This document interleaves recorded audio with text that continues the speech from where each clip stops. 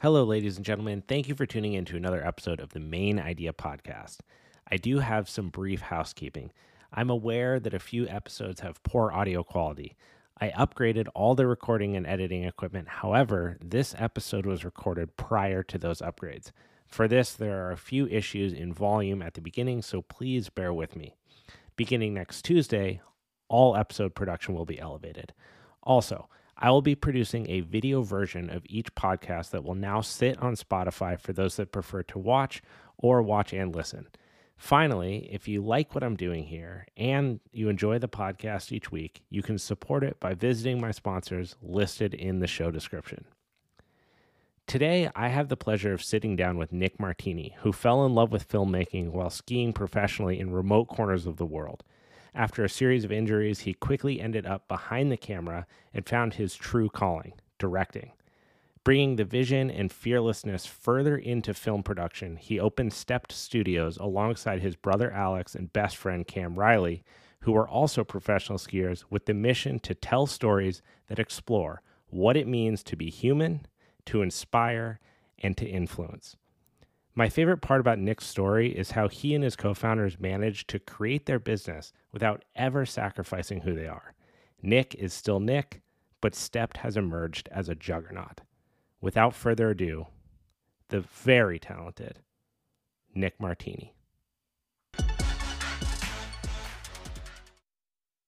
So epically stoked to finally sit down and talk with you. We've been playing back and forth to get here, but yeah, thanks, man, for taking the time to do this, for real.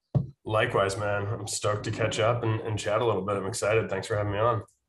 Tough to figure out kind of where to start because you've had such an incredible career. There's so much to talk about, obviously, in the realm of skiing, but also just everything that you've been able to accomplish along with your co-founders at Stepped. But I wanted to jump in at a spot that I read in your mission, right? So you want to tell stories that explore what it means to be human, to inspire, and to influence, which I think is really cool for a company that could otherwise be looked at as like a production company, right? To have that type of underlying theme is what you guys are doing. My question to you is, what do you consider being human? For myself, we have this background where we sort of like came up as outdoor adventure explorers and fell in love with stories in that world. And for me, a lot of like a true human story was always contextualized, like someone doing some extraordinary thing somewhere that we wanted to dive into the psyche and the motivation behind that. And I think over time it's evolved a lot, like as we've gone to different places in our lives, but I do think there's something still there where it can be someone doing something very small or something very, very great in magnitude. But if there's that thread of sort of human excellence or someone achieving something that's new or unexpected, I think inherently we all love watching and sharing those stories. So no matter how big or small they are, I think we're always looking for that thread within the work we do. And we've evolved a lot too, coming from longer form storytelling where that's like always a top priority to making 6-second Instagram ads. But I think, and we still do all the above, but we're looking at like in a 6-second or 15 or 30-second format, can you still convey some level of humanity, something that resonates with that audience? And it's been a big challenge, but a really fun one over the past couple of years. Is like the landscape of how we consume content has changed so drastically. Was that always an element that you personally aim to pursue, or you and the people that you were working alongside within any kind of film realm, be that skiing or larger scale production? Or did that develop as Stepped grew? I think honestly, like it was a development, but I think there always was a thread that when we started way back in the day making ski films as a group of friends, I always had a bit of a chip on my shoulder with like the traditional action sports movie format, where it's basically just like music videos for individual people of like segments, just music paired with action, which as somebody who loved action sports, I ate it up just like everyone else did. But as a filmmaker, that can be really mundane really quickly. You're pretty much just like rinse and repeat over and over. So even in our earliest films, our hope was to try to like take a ski film and flip it on its head. Like, how do we give some insight to who the people are or what the adventure that we're doing is, in regardless of the context? So I think it was perhaps a goal from the beginning, but over time we got better at it and figured it out a little more.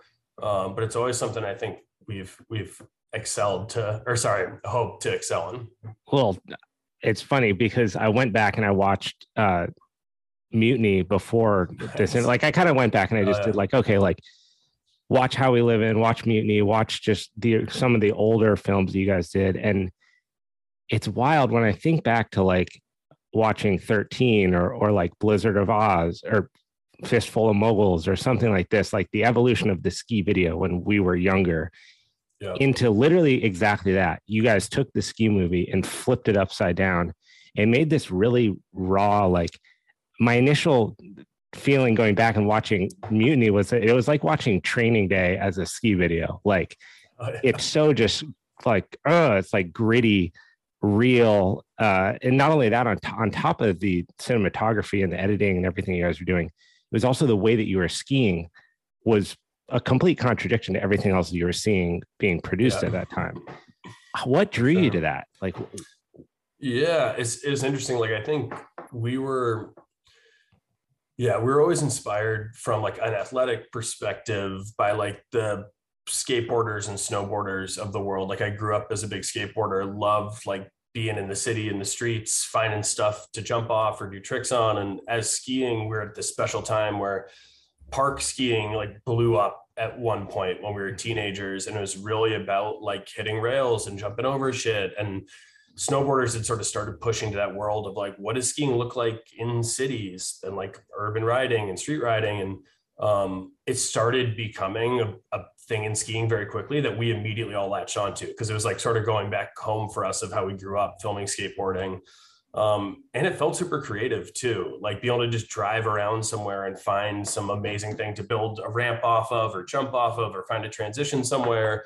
So not only myself, but like a pretty large group of our friends got immersed in it very quickly. And we also realized it was a really cool environment for filmmaking, because unlike being on just a homogeneous white sunny slope for every single shot, right. all of a sudden we're in downtown in big cities, we're shooting at night, we're have cool architecture, we can bring in camera equipment easily in big trucks instead of hiking in a little backpack up the side of a mountain.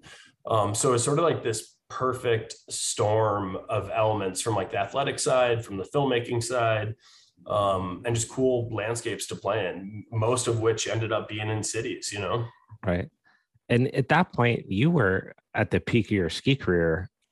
Where was you were in an interesting position because you were at the peak of your competitive career, but you were also very involved in the film. I feel like that was Yeah. kind of rare for an athlete at that time. Yeah. Yeah, for sure. And like, I think there's a lot of athletes I know in skiing, skating, and surfing who had an affinity for film, but I'd say it was unique in the sense that at the time when I was doing really well on the athletic side as a skier, it was a huge time commitment, but I always tried to partition off time to get behind a camera too, to come up with projects with our friends and to shoot a ton. And I think even at like the peak, I enjoyed the filmmaking just as much as the skiing. It was always like this balance. Right. And ultimately, I got like my first major injury early in college that was an ACL at the beginning of a winter.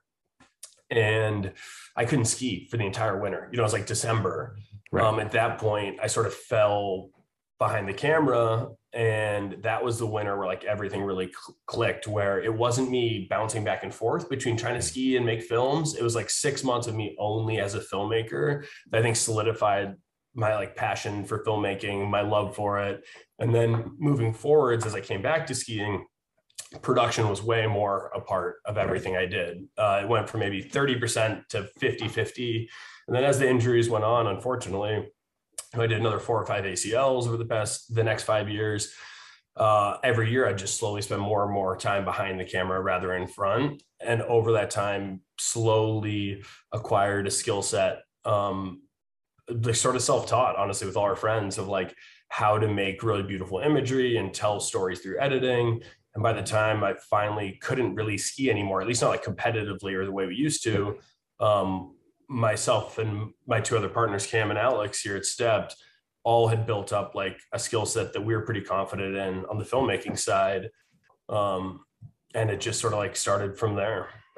When, if you can think back to like that time as an athlete, when you're in this position, right, you have the worst case scenario for a skier. You're going into the winter and you take out like the key joint in skiing. Um, did you struggle with the identity part there at all? Like if you're going from being like the man, on camera, you're in front of everybody, you're winning contests, to now you're behind the camera. Yeah, you're enjoying it, but like, were there any kind of identity struggle there of those two people existing at the same time?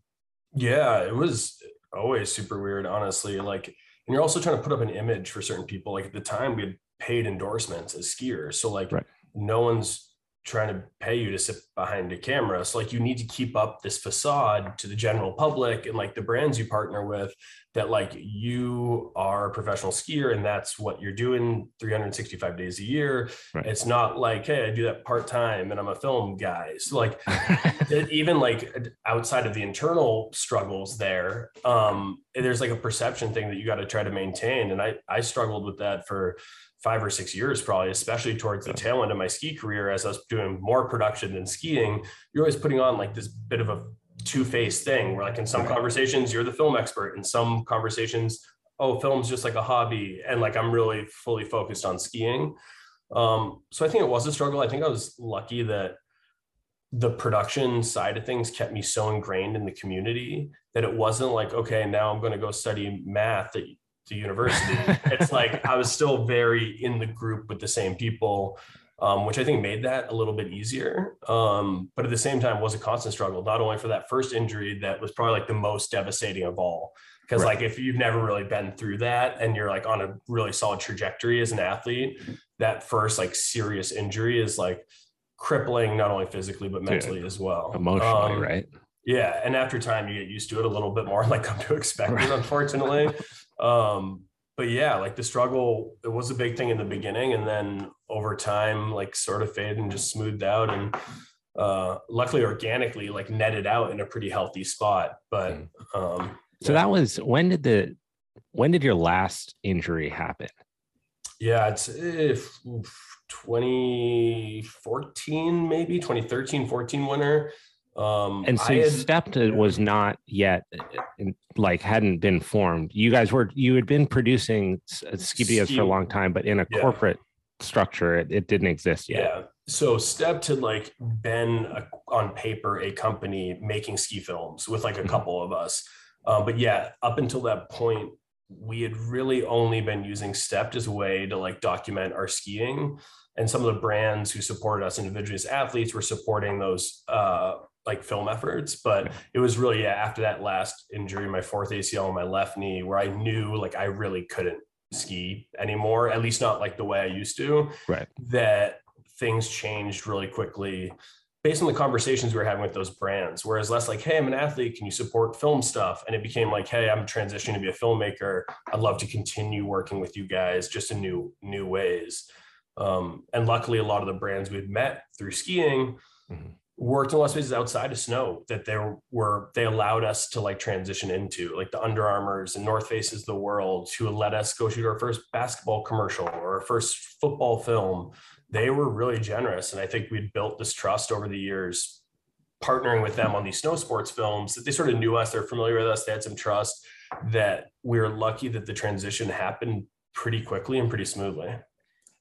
What was that initial phase like when you start going from you fully understand, let's say the moment where you fully understand that competitive skiing is no longer a thing for you, and you're on the flip side of that? What was it like when you started to get these contracts that weren't ski contracts, but that they were like, I mean, Toyota, Under Armour, you're not getting hired by like the local ski shop to shoot their promo for the winter, right? These are massive global brands with huge footprints, big budgets, and you're getting tapped for that kind of stuff. Yeah, it was interesting. Like, it was definitely a transition, because ultimately for 6 or 7 years, my primary source of income was ski endorsements. So like when those evaporated, that was terrifying from lifestyle and financial perspective. And luckily we had sort of this other thing teed up, but we really hadn't seen it materialize financially at that point. So there's definitely like this weird lull. And then also on the brand, like production advertising side, you don't immediately jump into the big work, despite if it's a big brand. So like a lot of Right. those initial sort of tester projects that those brands gave us were super, super micro small. But as soon as we proved ourselves, they just kept getting bigger and bigger. Now to the point, 6 or 7 years later, we're doing national advertising campaigns on television and stuff So like that for crazy. those brands. But at the time, it was like, hey, Nick, can you grab your camera? Like go shoot Steph Curry trying on a shoe in like a store. And like we're gonna pay you like a couple $100 or something. Right. So in the beginning, it wasn't as glamorous, but it did ramp up pretty quickly. Like we just tried to show and prove. And it was also, I think, serendipitous at the time. This was probably 10 years ago when social and digital advertising was blowing up. Like people weren't only doing TV ads, they were like starting to do paid Instagram ads and Right. content for their brand on Facebook and Instagram and YouTube.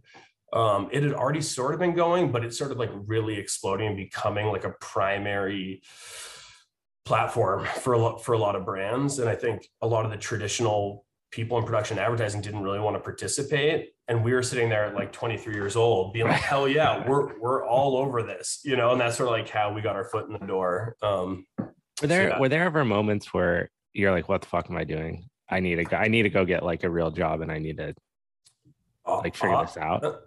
In full transparency, I don't know if that ever crossed my mind. I love that. That is so awesome, dude. Yeah, I think we were like had ski bummed it for so long, like so frequently. I was like, I could just fucking chill for 2 years. I'll figure it out. Like sleep on my buddy's couch in Venice or something. Like I don't think I was like, I gotta get on LinkedIn right now and like go track down a job. Man, it's so crazy to hear like from an outsider looking in, like you obviously maybe you do get this perspective if you really reflect on it, but to look at what you guys have built is astounding. It's phenomenal. Like to never compromise on who you guys are as individuals, on your style. Like if go watch any, for anyone listening, go watch a Sept produced commercial. It's when's the last time you saw a Hyundai commercial that you're like, one, that was fucking hilarious, and two, it was beautiful, right? Like it's not, thanks, man. You just don't really see that. And to have that happen without you having that moment of like fear around your career is pretty impressive, because I feel like it's really easy to get stuck in that. Like I'll admit I do this all the time where I'm like, oh, I should go get a sales job, like shouldn't be pursuing these other hobbies. And I want to like smack myself in the face and be like, dude, no, that's not the point. Like do the things that you love and just, it will work out. Trust it'll work out. Why do you what do you think lent itself to that for you, to be able to just kind of I don't know. I think I've always, like a lot of people like yourself, like always had a bit of an entrepreneurial spirit. Like I always sort of wanted to do my own thing. And I think I had the confidence, even if I couldn't start a business, that I'd at least like as an independent single guy, probably be able to film enough to like at least get some momentum going. And I think maybe I thought, in transparency, I never thought Stepped would be where it is today. So it's not like I had this like confident vision that, oh, in 6 years from now, there's gonna be 70 of us sitting in an office. Right. Like, I think I was just wanted to work in film and was taking it one step at a time. And then as things started gaining momentum, then you start having a bit more like strategic path. But for me, it was just sort of like one foot in front of the other to start. And to your point, like I think what helped us a lot is, as you're talking about watching some of our work, which I really appreciate the nice comments, Dude, but of course. One thing we always say here is like, we're really trying to make advertising that feels more like entertainment than advertising. And I think that really came from our background in making ski films to entertain people. And when we're looking at the advertising world, I think we grew up in an era where commercials were shit you wanted to skip through and pass over. And we're trying to reinvent, like, is there a really creative, cool way to integrate brands and film in a way that's exciting to watch, that you want to watch again, that's, feels like entertainment. So I think that helped us, like over the years, that perspective helped us keep on track and grow in like a crowded space. Was there risk with brands when you guys were initially starting out and you're carrying in this creative perspective that they probably really haven't seen in the space yet, or like pushback from them to like, no, you got to do it this way, or we want it done that way? There's always that tension. And like over time, we people trust us more. But in the beginning, absolutely. Like we'd throw all types of ideas out and people thought we were insane. Luckily, we'd usually do them with either without them knowing or just like in the background and show them, and they'd usually be excited. But yeah, when like a 24-year-old kid is trying to talk to some senior level marketing person and tell them you want to like light a basketball shoe on fire and throw it through the night, they definitely are looking at you cross-eyed. But then sometimes when they see it like come together, it works. What was that experience? Like, put me in the shoes of a 24-year-old running this company. Yeah. And if I'm understanding this correctly, I'm thinking like major executives, right? Across all these companies, you're saying like, hey, this is our idea. Yeah. Do you just like walk into that with confidence, or was there fear associated with that?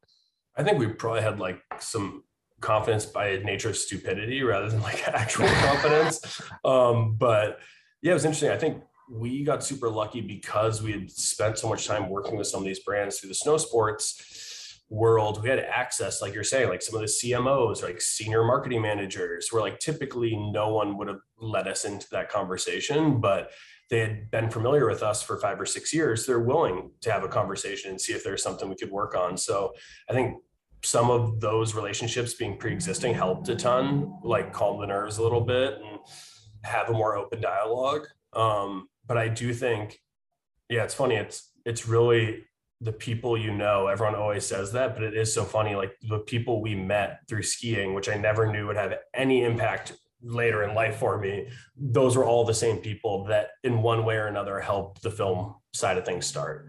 So it's crazy how important it is, like relationship management, just at any point in your life, no matter what you're doing. You can't see the forest for the trees. Like you just have no idea when that person is going to come back in your life, when you're going to be at, some meeting and they're across the table. You're going to need to tap the shoulder of an executive that because you're looking for a position or an opportunity. And it's so easy to get hot-headed and burn bridges in certain situations to stand on your righteous foot. Yeah. But then years later, your efforts as an athlete, your attention to detail and performance and whatever just transpires into completely new opportunities you never knew would have been on the table. Who was the first brand that really gave you guys the shot to produce something that was outside of the ski world, maybe more in the main vein of entertainment? Yeah, it's interesting. I'd say Solomon and North Face, who I'd personally worked with as an athlete forever, always had our back as young aspiring filmmakers, which I really appreciated. But I'd say one of the most unique ones that was actually moved the needle the most is the team at Under Armour, who we knew at the time, sort of cross sport functional. And they had just signed this new basketball player, Stephen Curry, that they're doing a shoe release with. And I was I didn't even know who Steph Curry was at the time. This was before he blew up with the Warriors and everything. And we were hell yeah, we'll shoot some basketball stuff. We've been trying so hard to get out of the snow sports stuff. So we went to Oakland and shot this piece with him, Cam Riley and I, for his first shoe release for Under Armour. And it was super low budget. I would probably spend all the money just flying out there or something. And then all of a sudden, Steph Curry blew up, and having that guy in the front page of the website did not hurt as up and coming kids to then go talk to a Nike or an Oakley or somebody like that. So yeah, probably Under Armour was the first big break, but the folks at North Face were always nice too. They always tried to support us. They were great. So as you guys start to piece together more projects and you're putting this thing together, when did you start to feel the growth and the traction really shift for you as a company, where it was kind of oh, this is going to be our next thing. This is what we're doing. Yeah. I think there was a moment where enough work picked up that Cam, Alex, and I, for the first time in our lives, those are the three partners, were had some income from the business. It wasn't a break even thing. So we knew that shit, we probably don't need other jobs. We could do this. Granted, at the time it was literally just enough to pay rent. Right. But I think at that point we were hey, this could be a thing. This could actually really work. There seems to be an appetite. And then over the next 6 months to a year, we brought in our first 2 or 3 other hires. Connor Schofield, who we grew up with, making films with, joined back up. Our first salesperson, Lindsay Hagan. And once we had like a little working machine, it became clear that instead of doing one project, just myself going to shoot, we could juggle like 3 or 4 of these things at once. Right. And that's when, like, as we did some proactive outreach instead of being reactive, the opportunities sort of started to snowball.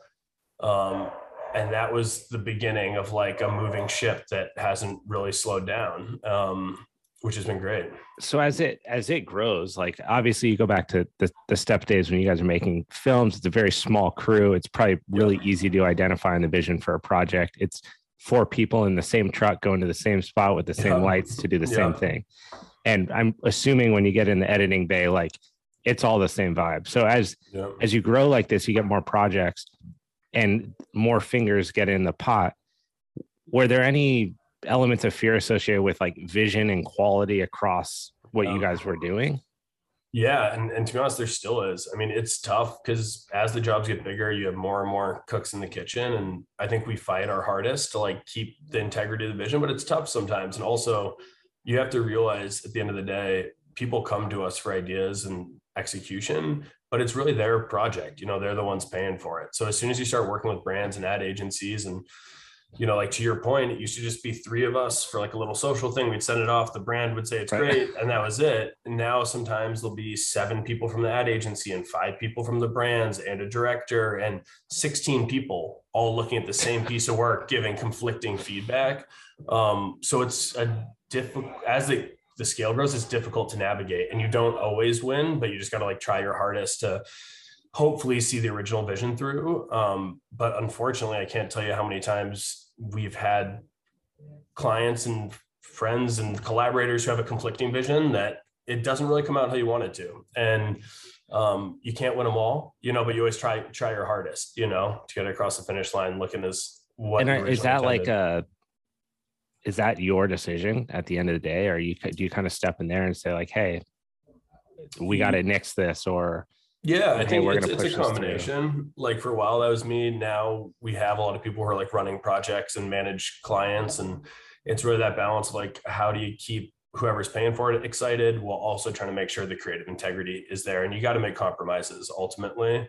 And I think that sort of delicate dance is one of like the most important parts I've realized in this business. Because as you mentioned earlier, it's like so easy to lash out or to shut down or to not be able to stomach someone's feedback that you disagree with. But like being able to navigate, have the social and emotional intelligence to navigate those conversations wisely is what allows you to have fruitful relationships over the long term, you know? Totally. Yeah, which can be tough. I can imagine. I mean, not only are the stakes so high, right? I mean, these are like, it's your livelihood, but it's also your brand, it's your baby. These things are big time decisions. When you started to really grow, like when it wasn't 4 of you, 5 of you, 6 of you, you started to bring on more and more people. What did you feel like what was like the first thing that you lost contact with that you were so used to having? Yeah, it's interesting. And over time, it's like every 6 months I lose a touch point with something. It's like slowly slipping away. But I'd say for me, like the first thing was probably post-production. It's so time intensive and I love editing, but as we grew, it just wasn't feasible. And I spent a lot of my time early days, like working with clients and business development, trying to be like the face of the organization on the outreach front. As well as directing and going out in the field and shooting a lot of films on my own, which over time that's faded a lot as well. But does that bum you out? Yes and no. I get asked that a lot. And I think for me, I enjoy the entrepreneurial spirit and running the business as much as I enjoy filmmaking. Like when I was skiing and filmmaking, I enjoyed that balance. I think this is actually a very similar context where like a lot of my 80% of my job these days has nothing to do with filmmaking, really. You know, it's like, it's about operating the business and working with clients and thinking strategically about growth. But the 20% of the time where I do still go out and get into the field and actually like direct a film a couple times a year is some of the most fun days I have. And I love it. And I don't think I'd ever give it up, but I think just over time that balance evolves, you know, as the business grew. It's so crazy, like how much of a growth mindset you have to have in settings like this, because if you weren't willing to cross that bridge, then you're stuck. And you just, it's not that you couldn't be successful, but like your willingness to wear a new hat and take the old one off, it creates more opportunity for you, certainly. But in the case of a company, I mean, it's creating a lot of opportunity for the business too, because if you can be in more places at once, doing more face-to-face relationship management interaction and managing projects and things, then you guys have a bigger opportunity to make a footprint. Whereas if you're stuck just like, no, I just want to direct, you guys figure it out. It stifles the growth of the actual business, which is what you're after anyway. Yeah, and it's an intimidating thing to do for everybody. I have a lot of friends who've like had startup businesses or are trying to grow businesses, and like to take responsibility off yourself, pay someone else to do it out of your pocket. It's a scary thing because you're like, why would I give up that much money? Yeah. Like, why would I give up the financial benefit? And like, do I trust this person? But ultimately, that's the only real way to like get a couple people doing the stuff you used to do so that you can bring in a couple other people. And like, that's how you start snowballing. But it is like an intimidating first step to relinquish some control and also pass on some of the financial gain to other people that aren't yourself. Like if you're a really small business owner, it's like, damn, am I really going to pay someone a salary to like come do this? It's like super intimidating because you're like, well, what if I can't pay rent? You know? But at the same time, like those are the first steps that, while daunting, are sort of like the first steps for growth in a lot of businesses, you know. Do you have a mentor? I've had a lot of very smart, influential people over the years who I love and respect and have taught me a lot. I'd say there isn't like one person that I would single out. And these days I've been less in touch with folks like that, but I can tell you over the years, there are a ton of people who took me under their wing. I'd say Todd Jones, who owns Teton Gravity Research, outdoor film company in Jackson Hole. When I was coming up as a filmmaker, he was so generous with his time, trying to tell me how they made their ski movies work, how they made brand work. He was like the first ski guy I knew who worked in commercials and brand stuff. So I would just like pick his brain 24 hours a day, asking him questions. And he was always so generous with his time. So there's been people like that. I think it's unfortunate to see like certain people not wanting to help the next generation. And then there's the people who are like, hell yeah, I'm going to open the book. I'm going to teach you everything. And like, those are the people ultimately I really respect and have had amazing still collaborations with to this day, you know? It is interesting how that happens with people. I've always thought about this, like because it's very much two types of people. And if you reach up to get advice from someone, you kind of know instantly if they're on board with helping you out or helping you brainstorm or create a vision or whatever. And then those that aren't. And there is some onus to like pay it back in a way when you get there, because I'm sure inevitably this is going to happen to you, right? You're going to have aspiring filmmakers that are like, hey man, you know, do you see yourself wanting to give back in those ways? Or do you actually have plans within steps to create some sort of feedback loop for up and coming directors, filmmakers, people involved in sports, stuff like that?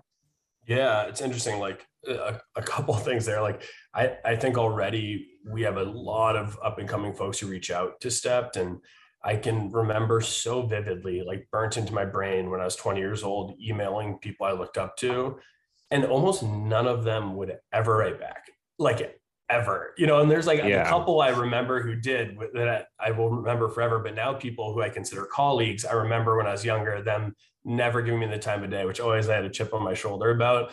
So I've tried to prioritize a lot, like at least responding to people, engaging with them. And I'd say like anybody who really reaches out to us, we get back to, we chat with, we do our best to like help encourage them, which I think is really important. And then in terms of like more tactile stuff we're doing as an organization, one thing we've been really focusing on the past 2 years is trying to help mentor the younger, like high school generation, especially in places that aren't exposed to those opportunities. So we just did like a big film workshop at Watts Empowerment Center. We got like 30 kids with their hands on cameras, seeing shot a mock basketball commercial, got everyone super engaged. And from that, you know, we got some like 16-year-old kids who never had imagined being in film, applying for internships or looking for summer jobs. So I think our efforts right now are focused on like trying to do proactive outreach, put on workshops for certain communities who just don't have access to film stuff usually. So we're trying our best to engage as much as we can on that. And then just on like the day-to-day grind, trying our best to like engage and get back to people and not ignore people. You know? What was that like when you Yeah, I wouldn't imagine that growing up a competitive skier that in your future you saw doing that kind of impactful outreach because dude, a situation like that could potentially change an entire trajectory of someone's life. When you really think about Yeah. it, they go to something that's free Yeah. and they're inspired and their mind is blown by something that, like you said, they never would have access to Yeah. on really high level. Like you guys are doing incredible stuff. What Yeah. is it like when you see that? It's epic, man. Like you feel like you're actually like helping people out, which is great. And I'd say the other thing is like, aside from myself and like the partners here, what I've been so impressed by is just like the universal willingness to volunteer and help. Like when we put out Through your these, organization? yeah, through our Oh, organization or right. other people we interact with, like we've, when we have discussions about these types of events, literally every person's hand goes up. Like everyone wants to be engaged, everyone wants to participate, everyone wants to help, which I hope that's everywhere, at least like the folks sitting here do. But I've been really impressed. And like the types of initiatives I'm talking about are really driven by like a whole group of people here. So I don't want to take personal Right, credit, right. but I'm just like stoked to see how many people are psyched to help. You know what I mean? And I'm sure everyone's been somewhere in their life where they're thinking back, like, I wish I Totally. had some support. So it's just been sweet to like see everyone so engaged and excited. Well, when you build your company on those kind of values, I mean, that goes it literally right back to like your mission, right? It's Yeah, human experience and inspiring people. And you do both of sure. those things in the same. That's why I actually think, having like a mission statement or something, even if it's like a personal thing just for you as an individual, but having like a couple of guiding principles, it spills out and bleeds out into other stuff that you do. So like, if that wasn't something that you build your company on, do you end up doing meaningful outreach this early on in your growth?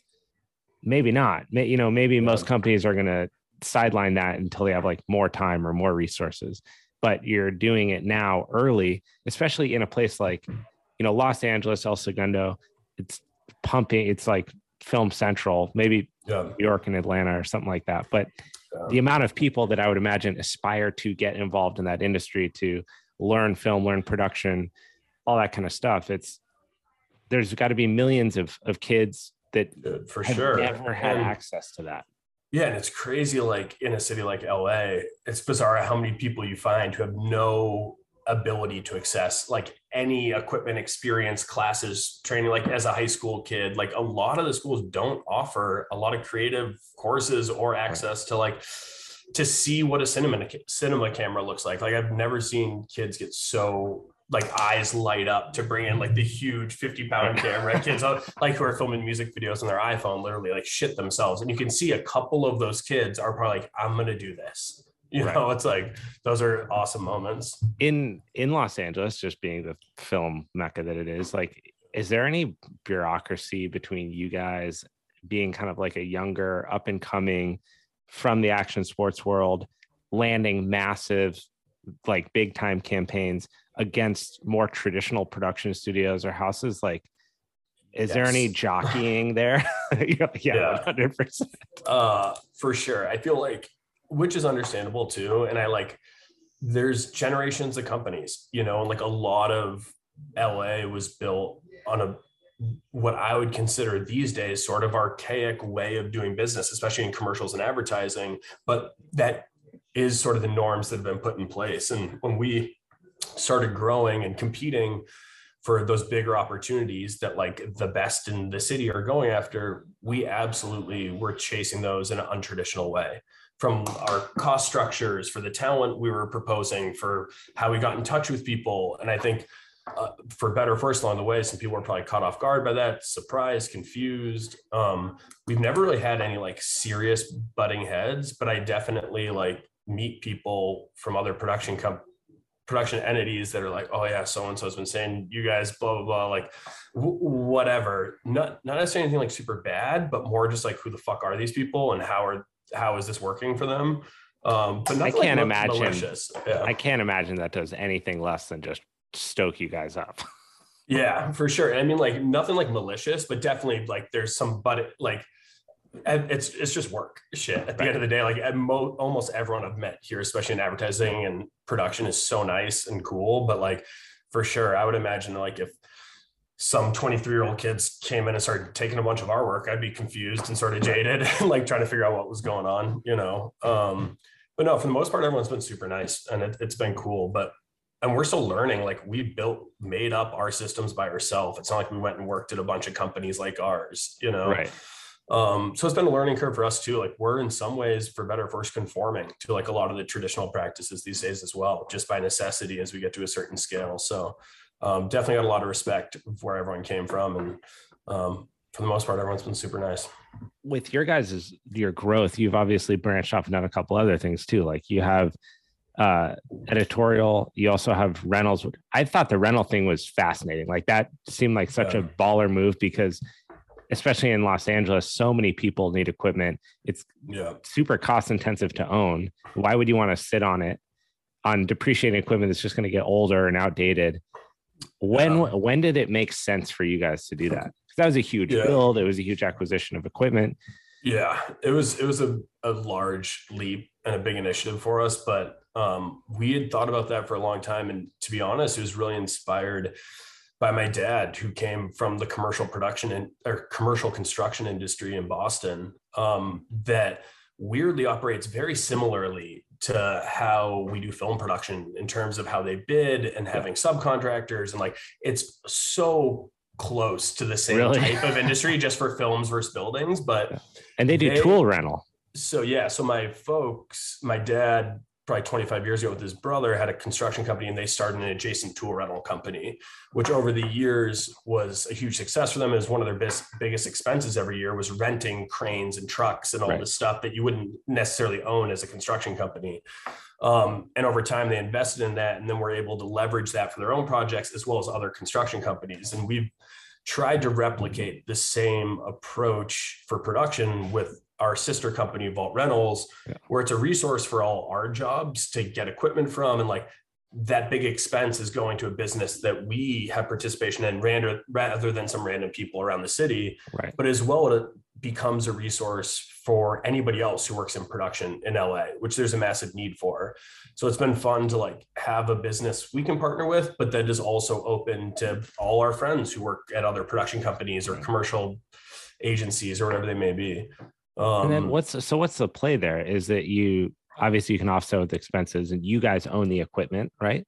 You own all the equipment. We own a lot of it, but we also rent equipment for other people. So like a lot of like on a consignment model. So a lot of filmmakers might have bought a $60,000, $70,000 camera as an investment, but when they're not using it every day, that thing can go rent for $1,000 a day. So we'll house a lot of that equipment and rent it for them for a fee.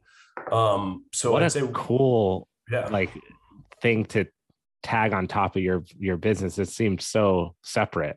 Yeah, I mean, it's been cool, man. It is like, now it is really a separate thing. It's its own separate staff. It's its own business.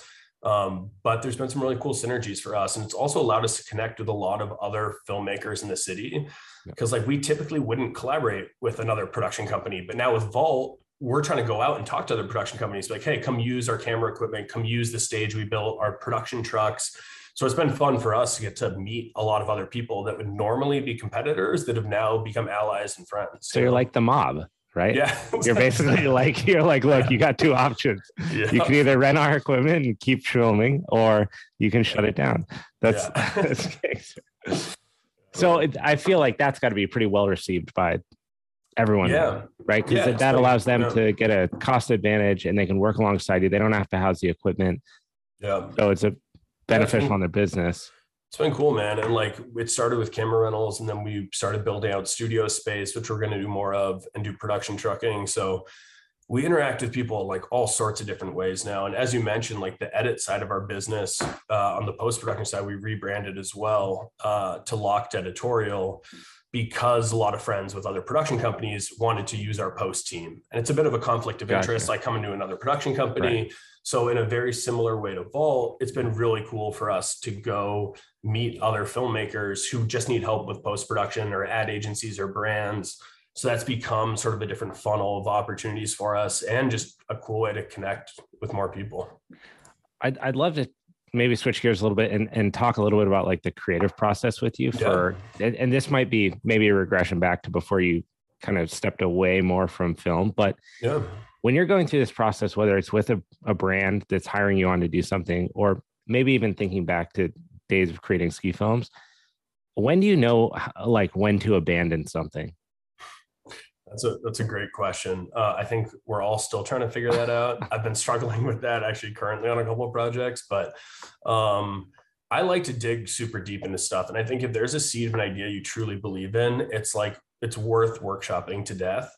And sometimes at the end of that, you realize you were either wrong or you should have given up sooner. But ultimately, a lot of those times, if you truly believe in the idea, it'll come out the other side as something you're really proud of. But I think you do need to be self-aware. And I think for me, one of the biggest learnings there has been being humble and open to external feedback. Like I've been in so many positions where like I feel strongly about something, but there's something inside of you that you're not sure of. Bring in some people you trust, bring in people you respect or look up to, and be like, dude, be honest with me. Like, is this worth pursuing? Is this even going to work? Like, what do you think about this idea? Or like this rough cut? Like, should I just throw this thing in the trash or like, should I keep massaging it? And I really appreciate when people are transparent, especially if the feedback's critical, which I realize is so hard to do, especially if you're friends with somebody. But I respect the people a lot who have told me that something is dog shit. Well, dude, I always think back to like, we both grew up skateboarding. We both grew up competitive skiing. The tenacity and like dedication to trick learning is a really unique experience that you wouldn't get if you grew up playing football or you grew up playing soccer or something like that. Like when you are trying to kick flip a 10 stair for the first time and you fall, it's like with each fall, you just want it that much more. And with each like bump on your elbow, whatever, same goes for skiing. You try a trick, you don't land it, it's back on the chairlift. You'll stay until the lights are off. That can be great in sport. It can be horrible in aspects of business because you can be so hard-headed to seeing through the thing that you set out to do. Yeah. And you're all at the beginning of it, you're all skiers. Yeah. And it's interesting. It's like there's those things come with a blessing and a curse, like athletes. I know so many athletes who have been able to use their drive and their passion to find like that inner motivation to have success, you know, and the work ethic too. But as you're saying, you also got to take a little bit of a different approach. Like in skateboarding, if you throw something at a wall 10 times and it doesn't stick, you can try 100 more times. If you're doing that in business, you might eventually crucify yourself before you stick the landing, you know? So it's a fine balance, but I think there are some of those attributes that I've seen from like people who are really into sport or push hard athletically later in their life. Some of those attributes help them ultimately, whether it's motivation or work ethic or persistence, you know? When you guys were forming the company, obviously it was small group of people. Again, it was kind of crew specific. Was it weird when you started to venture outside of the sport of skiing for acquisitions, for hires, and like to leave the comfort of that? You kind of know the person that you're dealing with, you know, their mentality, you can see them on the proving ground, kind of like what they're worth, where they're at. And now you're actually bringing on like brain and understanding from outside. Yeah, I mean, it was a steep learning curve, to be honest. Like, I think, especially when we came to LA, like I was saying, it's such a traditional market. Like for us, we just all grew up making films together. We'd all just like help shoot something. And then you start coming into LA where someone's like, no, I work in this department or I have this role and I don't do those things. And they have extremely strong opinions that built throughout their career and they need lunch at a certain time and they bill meal penalties and there's unions. And like, for us, we showed up in the city. We were like, holy shit, we hate all of this. We don't know what's going on. We usually just like, we all bring the shit in, we film the stuff and we leave. Like, that's sort of like how we always did it. And then you start to slowly understand like why the systems are set up that way. And for big productions with 200 or 300 people, those systems are super valuable. I still argue going out with 5 guys and trying to lay lines like that is just an old school shitty way to do work, in my opinion. So like our smaller projects are still pretty loose and collaborative, but for sure, if you're on a feature film set or a big commercial with a couple hundred people, there are unions and safety folks and lunch breaks and meal penalties and all that fun stuff that makes sense at that scale, you know? Yeah, I mean, the liabilities that you're exposed to just alone could tear your whole business down, and especially in a place where, like LA, where the employee has so much power, you want to be super smart about that. You got to be very careful for sure. So if you now zoom out a little bit, on Stepped and on film production. You're in Los Angeles. Is there a pull towards film and stepping away from commercial production and advertising and actually taking the skills and like the business relationships that you guys have built and get into like the ultimate arena? Yeah, it's funny you mention that because that is sort of like the next frontier for us. We started a division here specifically last year to focus on film and television, our entertainment division, and it's definitely in its infancy. It's about a 6-person team here. It's focusing on developing original IP for feature length and episodic projects, which is something that, like you're saying, we've always sort of dreamt of like building the skill set, the infrastructure, and the resources from the brand and advertising world and seeing how that could translate into Hollywood and entertainment. And obviously being in LA, the Mecca, it'd be sort of crazy to not attempt to participate. Again, those efforts on our end, they're in their infancy, but there are some projects that look like they're going to happen soon, which is exciting. And we'll see if it works and if it goes well. But we're excited, man. We really want to play in that world. And I think over the next like 2 to 4 years, you'll see a lot more of that work coming from us. Well, you'd always shot the ski films, like I said in the beginning, like they were so much more cinematic than what you were used to seeing from all angles, right? Like the way that well-timed and utilize sound to cut against an action sport that's already in your face, but to make it feel a lot different, it feels like you're not watching a ski movie. So to go that way seems like a logical next step, but that's got to be maybe not for you guys at this point. That seems like a huge jump anyway. Like, is there any doubt like around that, around getting in there and like not fucking it up completely? Yeah, there's a lot of nerves. It's like an intimidating thing. It's also, I've realized that while some like filmmakers cross-pollinate, like directors and cinematographers do like advertising and films, a lot of the business is just so siloed and different that none of our relationships that we've built really carry weight in that world. So it's really starting from scratch, like build new relationships, understand how that ecosystem works, and then hopefully leverage some of like the talent we know on the directing and cinematography side to bring into that space with us. But it's really starting from scratch. And that's what the past year has been for us, just like starting to lay the groundwork for something that's ultimately going to take a couple of years to bring to fruition. And there's the doubts that we'll fuck it up along the way. For sure. We may. Most people have some hurdles, but we're excited to give it a go, man. And I think we're well positioned for it at this point. So when you go there, in your perfect world, like what kind of films inspire you? What kind of films do you want to create and to evolve stepped into the like super mainstream? Yeah, I think, in the short or like the near term, we're going to start in the documentary space just because we have had success in like short form docs telling amazing stories of real people like we're talking about.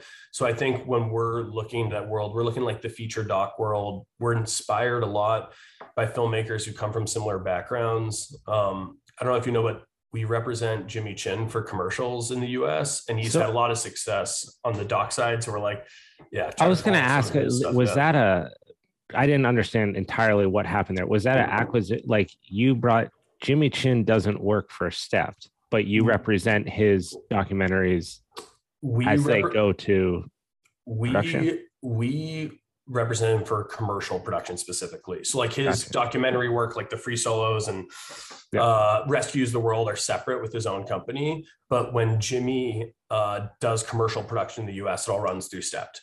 So like if we just did a big Bose campaign for the NFL that Jimmy directed, like we handle all that work, which is great to work with him in that capacity. But where I was going is that we're really inspired by like the doc work he's done as like a friend that's had a lot of success on that level, telling stories in a space that we all came from, like the outdoor adventure world. Like we'd love to try to tackle some projects that are similar to some of the films he's done that we all really respect and admire.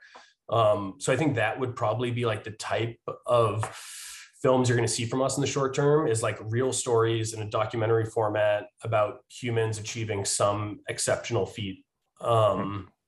And we got some fun stories that hopefully we get some support behind soon and we can share with the world. And so is like traditional blockbuster style filmmaking not in your It's in the like cards. universe, or it is, No, for right? sure. Yeah, I think that's sort of like step two for us. So like we want to start in the docu space where we have the most experience, and then absolutely, I think a lot of people in this building are excited to like push into the traditional feature film space at some point, potentially sooner rather than later. There's been some discussion, so we'll see. Well, I'm super stoked, obviously, to see what you guys do there. The last thing I'd love to talk about, it seems Yeah, like if for those that are still listening at this point, everything's gone great, right? Ski career ends in a tragic way, and it's a quick transition into something else. That goes really smoothly. You parlay all those relationships into film production. Company grows like crazy. You bring people on, it keeps growing, and now you have more stuff on the horizon. But somewhere between like the knee getting blown and getting behind the camera and now, there has to have been like some sort of setbacks or like difficulties that you navigated. So when you look back onto that time, like what are a few of the biggest struggles that you had to overcome, maybe as an individual, but maybe as a company too, where you guys really had to like yeah, double down and get over something that maybe could have stopped you in your tracks or redirected everything completely? yeah. I think like not to be, like a broken record, I'm sure, with so many people. But unfortunately, COVID, when it hit, was really one of those moments. As like a Yeah. small business that was growing so quickly, we had a staff that we could barely afford strategically. Like we were trying to Right. grow Right. as quick as we can. And when the funnel of revenue shuts off completely, really quickly, you got to make some tough decisions. And for us as young business owners, we had no experience with anything like that. Like we hadn't been through Right. 2008. We had never been at another business that had to downsize or lay people off. Like we didn't even know where to start legally, how to do those things. So like as first time business owners, that was like a huge hit for us. We were, I feel like we navigated it okay. We probably could have done it better with more experience, but I think we ended up having to let go of like 70% of the company in the first 2 weeks. But Wow. luckily, within 2 months, we brought almost every single person back. I think there's like one Wow. or two who Yeah. decided not to come back. But there Dude, was what that was dip, that like? making a lot of very uncomfortable phone calls. I think one saving grace was that like everyone else's colleagues and friends and family were in similar situations. So I think Right. that Right. lightened the blow a little bit.